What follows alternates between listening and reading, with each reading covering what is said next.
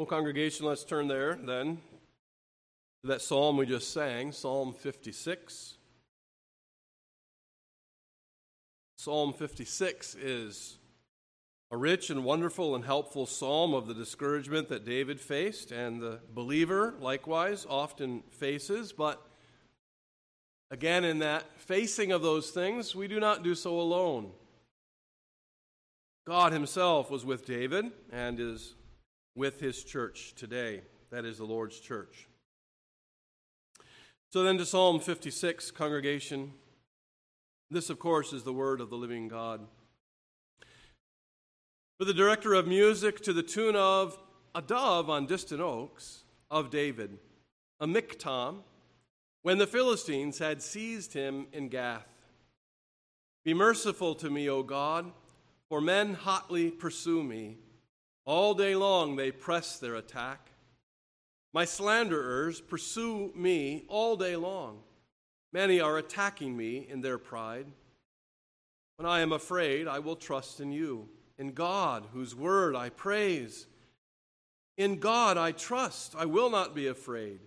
What can mortal man do to me? All day long they twist my words. They are always plotting to harm me. They conspire, they lurk, they watch my steps, eager to take my life. On no account let them escape. In your anger, O God, bring down the nations. Record my lament. List my tears on your scroll. Are they not in your record? Then my enemies will turn back when I call for help. By this I will know that God is for me. In God, whose word I praise. In the Lord, whose word I praise. In God I trust. I will not be afraid. What can man do to me? I am under vows to you, O God. I will present my thank offerings to you. For you have delivered me from death, and my feet from stumbling, that I may walk before God in the light of life. As far, congregation, our God nurtures us and cares for us, and in this his word encourages his church. Let's come again this evening and by faith ask for the help which he has promised to his church. Lord, now we thank you that we are consoled and comforted, yes, also challenged and corrected, but tonight, Lord, we find great assurance in the promises and the reality of those things you make to us and David himself experienced. We ask now, Lord, that we would take solace and comfort from your word. We pray for that help that you have promised and do regularly provide to us by the Spirit's work, that we would learn what you have here for us. O Lord, strengthen your church and buttress our faith, we pray tonight, asking in Jesus' name. Amen. So, dear congregation of the Lord Jesus Christ, with Psalm 56 before us, we can rightly say today is the day of hope. This is what a grieved David says in this psalm. And why? God. David needs mercy. Yet it is the day of hope. Why? God. He is, David, and the church is attacked. Yet this is the day of hope. Why? God. The list of enemies to be confronted by the church is incredibly long, and the challenge of the obedience that God calls us to in the Christian faith is exceedingly difficult. And yet it is the day of hope. Why? God. Now, having now heard that in repetition 4 times, you're perhaps beginning to think, well, the pastor is using a rhetorical tool. He is preaching in such a way that we might remember this phrase, hope. Why? God. Well, that's true. It is a rhetorical tool, but it is a rhetorical tool that erupts from the psalm. This is the structure of this psalm. Hope. Why? God. Did you perhaps notice that his name, God's name, is spoken of as in this psalm a multitude of times, depending on how you count it, at least 22 times in these 13 verses. And here is, again, what the church today must boldly say. People of God, there is hope because our God is for us. But this must be professed by those who have been through real troubles. Is that you? So that we can say, hope? Why? God. We learn from this word to praise God in distresses because God is for us. We learn from this word to praise God in distresses because God is for us. Well, then notice in the 4 points, we're going to, as always, try to pay very careful attention to the verses of the psalm itself. So the first 3 verses bring us this: there is fear, but we trust him. David, the man after God's own heart. David, the man who has experienced so much of the power of the intervention of God in ways that we would spend a lot of time recounting. Here in this psalm, this same David opens the floodgate of emotions. In these first 3 verses, we see that in terms of his distress. Be merciful to me, O God, for men hotly pursue me. And he goes on and he goes on and he says, these are hard, pressing times for me. Now, we need to rest here for a moment so that we don't leap ahead to verse 4 and say, well, look, verse 4, David is saying that it's fine, everything is great. Now, there's something coming after verse 4, and we're going to find a great interest and value, that sort of transition. But, beloved, we need first to settle and rest here in these first 3 verses, because sometimes Christians realize we don't live in a bubble. That is to say, sometimes life is really hard and difficult. David, in the historical situation of the psalm, sees no other reality than that he is either captured or, depending on how you interpret the psalm, about to be captured. He is facing the reality of imprisonment to hostile forces.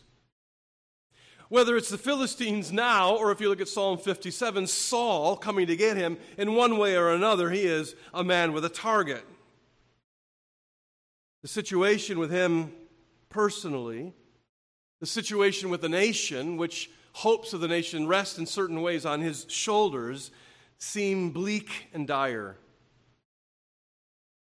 Now, we don't want to overly extrapolate and say about our lives, so it is always with us, or in exactly similar ways, so it is sometimes with us, but it is in maybe not as exacting similar ways. It is true that we face difficulties. We are, according to verse 3, sometimes afraid.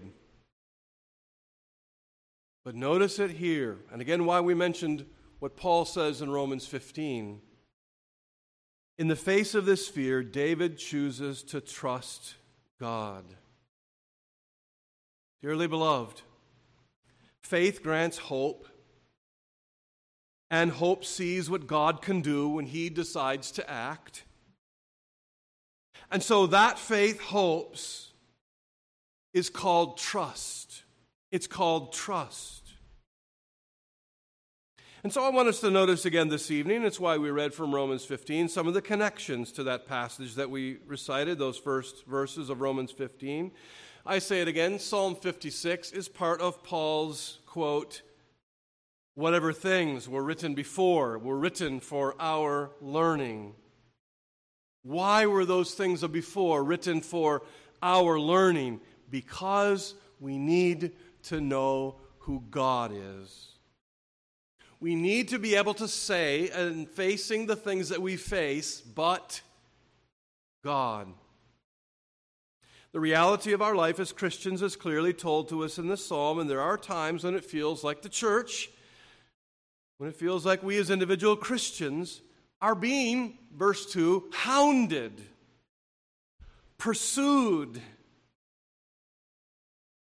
if I can put it out a little bit differently, perhaps, if we think about the Garden of Eden and the time before the fall, sometimes we think with fondness of Adam walking in the cool of the garden with God and the beauties of those situations and what it must have been like and what it honestly will be like in glory for us. And we think in fondness about those things, but often, really, what happens to the Christian is more like the death match in the Garden of Gethsemane that the Lord Jesus Christ himself faced. Well, people of God, if David had enemies all around him, which surely he did, how much more the greater King, Jesus Christ, and now the church. Yet, hope. Why? God. So secondly, I will not fear the real enemies around me. Verses 4 through 7. Notice this interesting transition in that section, verses 4 through 7. In God, whose word I praise, in God I trust. I will not be afraid. What can mortal man do to me? Now, pause there a moment, because we're going to go on to verse 5 in a little bit, but notice that transition from verse 3. We might say, well, how do I understand this? It seems like a contradiction. Verse 3, when I'm afraid. Verse 4, I will not fear. And lest we think this is a grammatical thing, both of those words come from the same Hebrew root word, which word we get in the English, fear, afraid. It's the same Hebrew root word. So what's going on here? And I think this is of great encouragement to the Christian. Because on the one hand, we can say that it is not inappropriate for the Christian to be afraid. That's not inappropriate. That is not unbiblical.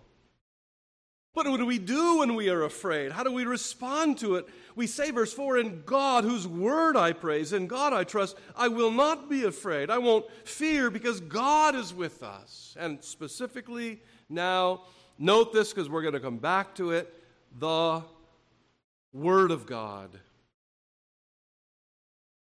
We need to see these profound truths revealed here in this text.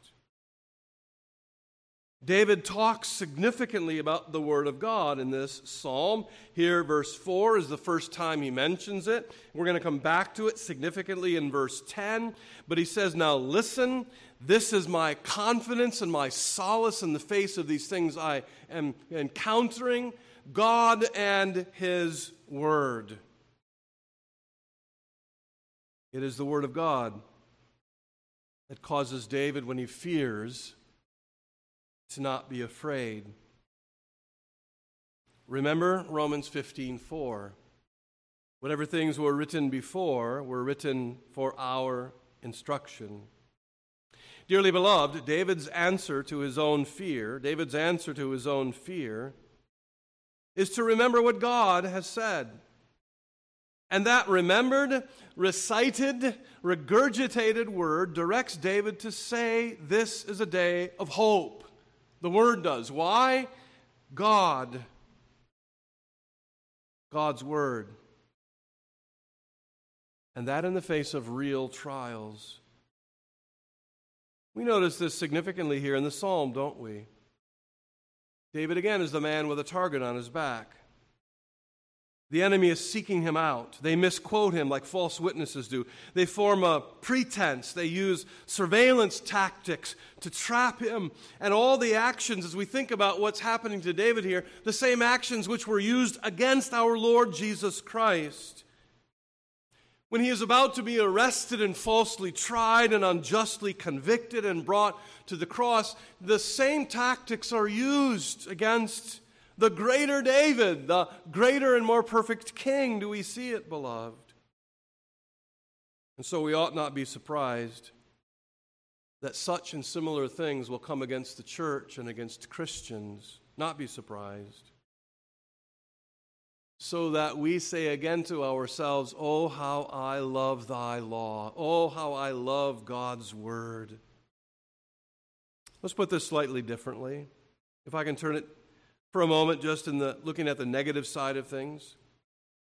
We Christians know that without God's word, we would wither and die. When we face those trials, when we are greatly discouraged, when it seems like the enemy is launching his assaults against us and we seem to be losing in the battle, what do we run to? We run to the Word of God. But if we had not the Word of God to hold and to read, or maybe we don't have it memorized to recite and to remember, we will be lost, we will wither, we will die. What can flesh do to the church? What can flesh do to the Christian? You see, Satan can use all sorts of means to terrify you. David says, in the midst of those, I will praise his word. Because that word is the sword of the Spirit which we use, which is needed, and we use against the enemies of our souls. We think of Ephesians 6, don't we? Realizing that all of the weapons of the armies of the world, none of those weapons will be useful against spiritual forces of darkness in high places. We need the Word. We need the battlements of God to be able to fight. There are two interesting things to note here, and then we'll move on. Two errors that have regularly been made in the history of the church, which we need to guard against. The first error goes something like this. Well, David had such enemies, and maybe if we extend it, the early church had those kinds of enemies, but we're living in a modern and now a postmodern era. We don't have those kinds of enemies. Now, I'm just not just reciting something, but again and again in the history of the church, Christians have had that position. They have come to that erroneous, wrong-headed idea that we don't have those kinds of spiritual enemies right now. That's wrong. That's deadly wrong. So we need to avoid that error and say, yes, there are enemies assaulting Christians and the church in our day, but there's an error on the other side of it, which also we need to avoid, and it goes like this. We're so weak to those enemies of ours. We have so little power against those enemies of ours. We're going to be overwhelmed so quickly and so easily against those enemies of ours. Beloved, that also is a deadly error the church has made again and again and again in the history of the church. And we must say no. God, through His Word, can strengthen us. You see, people of God, rather we know the church. Christians have such enemies. And churches are falling to the demands of these enemies to do church and to be church according to acceptable new cultural patterns. And we say no to those things. We say we need the Word. And our life, individually, personally, family-wise, and as a congregation, will be structured according to God's Word. And in that conviction do we begin to find our safety. I want you to notice something before we move on. I'm going to come back to it just briefly in our last point, but I want to mention it here, just to kind of drop it out before us. We said already that in verses 1 through 3, David is expressing his emotion and he is distraught. And then in verse 4, he seems to rebound with spiritual energy. He seems to come again to the realization that God is strong and for him, and in His Word he will praise. And sometimes we think when we say something like that or are come to a conviction like that after that nothing will touch us. Oh, I've arrived at the mountaintop. But then look at verse 5. And he's right back into the pit, as it were. Isn't that so reminiscent and regular of our Christian experience, beloved? So that he comes thirdly to say, my tears are in the bottle of the God who is for me. Verses 8 to 9. Record my lament. List my tears. And our NIV and a few others say on your scroll. I think it's probably better to translate as we see in our footnote. Put my tears into your wineskin, or even better into your bottle. Because then he says it again in a different way just after that. Are they not a record, or are they not in your record? That is to say, in a wonderfully illustrious way, our tears are both by God preserved in a bottle, but also then written down. Now, why tears? I wonder if you've come in your Christian experience to have a conviction as to already be able to answer that question. Why tears in the Christian life? Our brother from Word and Deed, Dave, said this morning to us that there is a flood of wrong-headed teaching taking over both in the African continent and in South America and in many other places of a, quote, health and wealth teaching, right? Well, in a health and wealth, which is an erroneous, wrong-headed teaching, there is no room for tears, no place for weeping and sorrow, because everything is supposed to be great and only getting greater. But that's not what we discover in the Word of God, is it? What we see here is something different. My lament. My lament, I need you to hold my tears because I'm pouring out these tears. We see here something of the record of the sufferings of the Christian. But that in a very particular way, I think, here, beloved. The record of the sufferings of the Christian poured out in the weeping of prayers. I think that's exactly what David is here reflecting on. The weeping of prayers. It's a marvelous image. It's a beautiful, glorious way to portray the perfect kindness of our Father in heaven through Jesus Christ, who has a bottle in which he collects our weepings, cryings of prayer, our tears of prayer. Is it just us? Or do we realize Jesus standing at the tomb of Lazarus,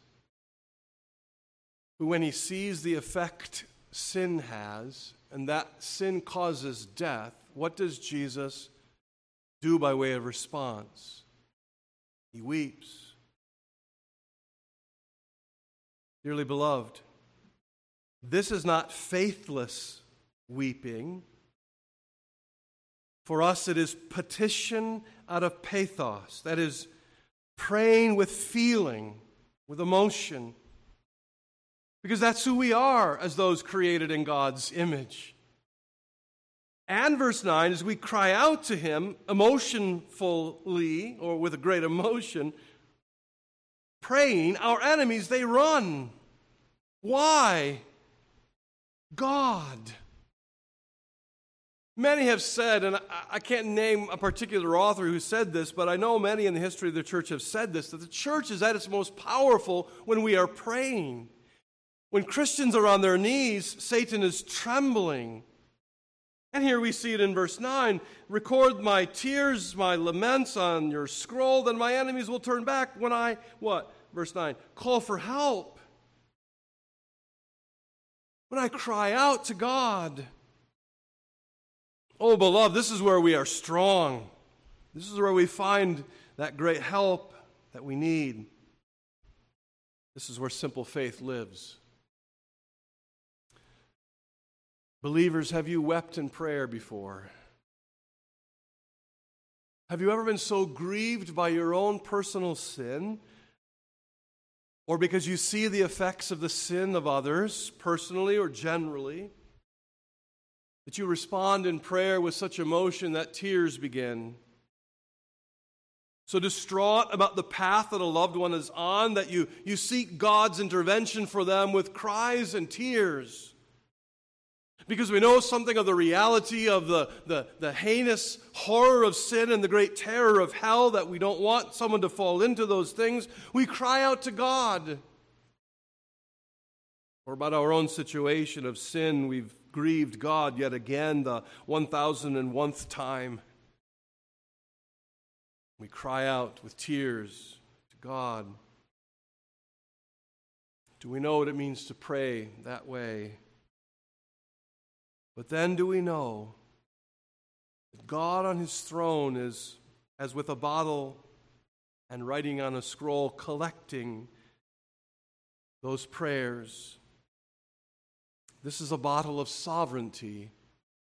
This is a book recording his providences, so that we can say, and rightly so out of Scripture, that he in his sovereign administration of every trial, of all conflicts and every disappointments, he is aware of those. God knows. He knows what you've been through. People of God, beloved, God sees from his throne. He sees every proton and neutron interacting. He directs the wind and the waves, kings and continents, as it pleases him for us. So there is not for the believer a helpless hand-wringing,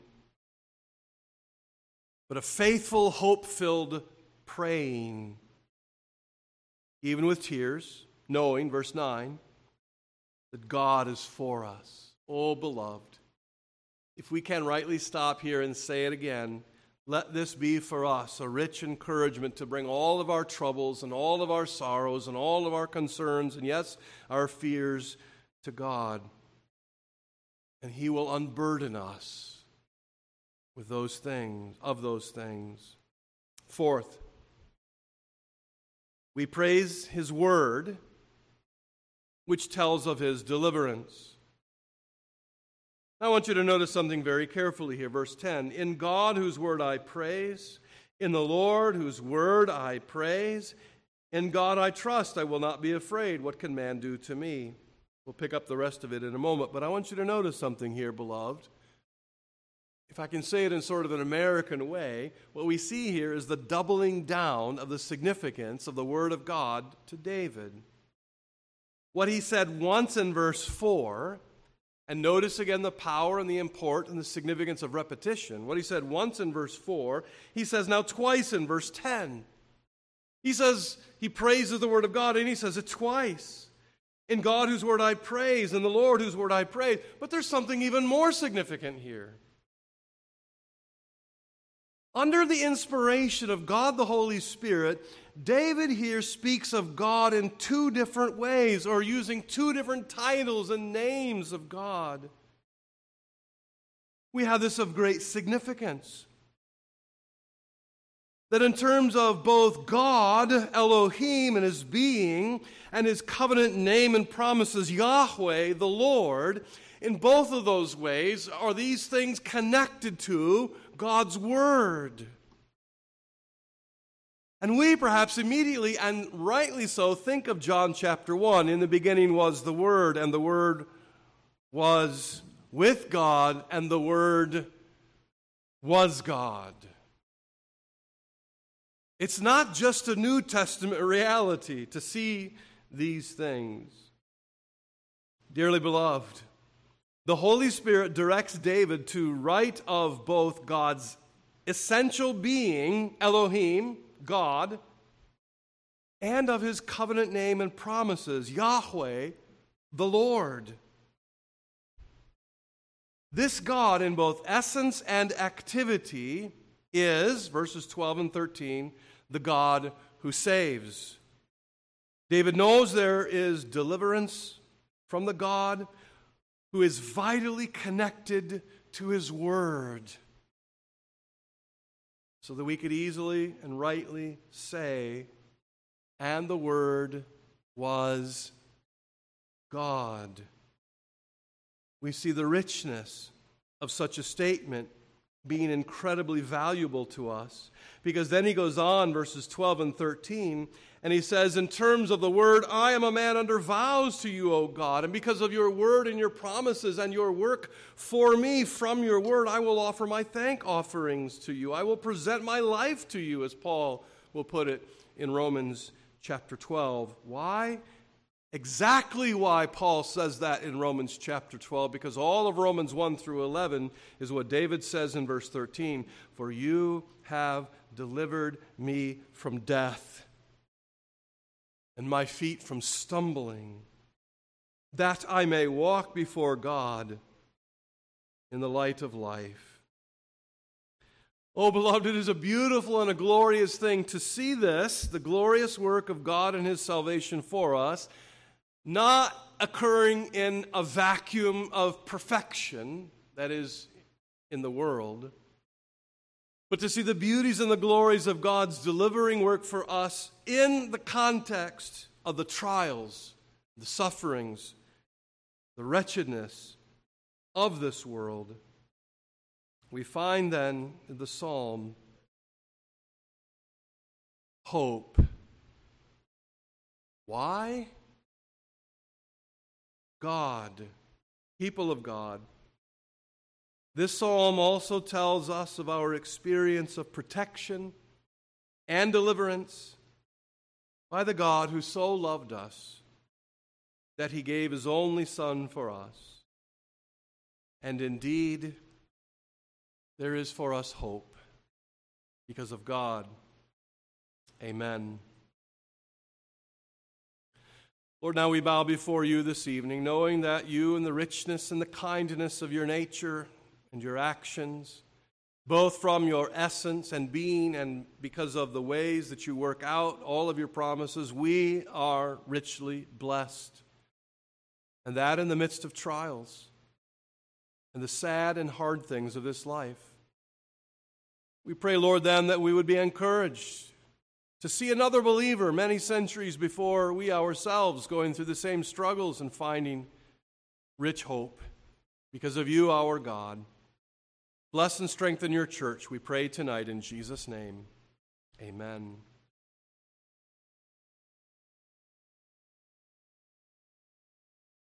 Congregation, let's sing something of that tonight in the well-known number 84, God is our refuge and strength. Our doxology then afterward will be 493. Let's stand at 84 and let's sing.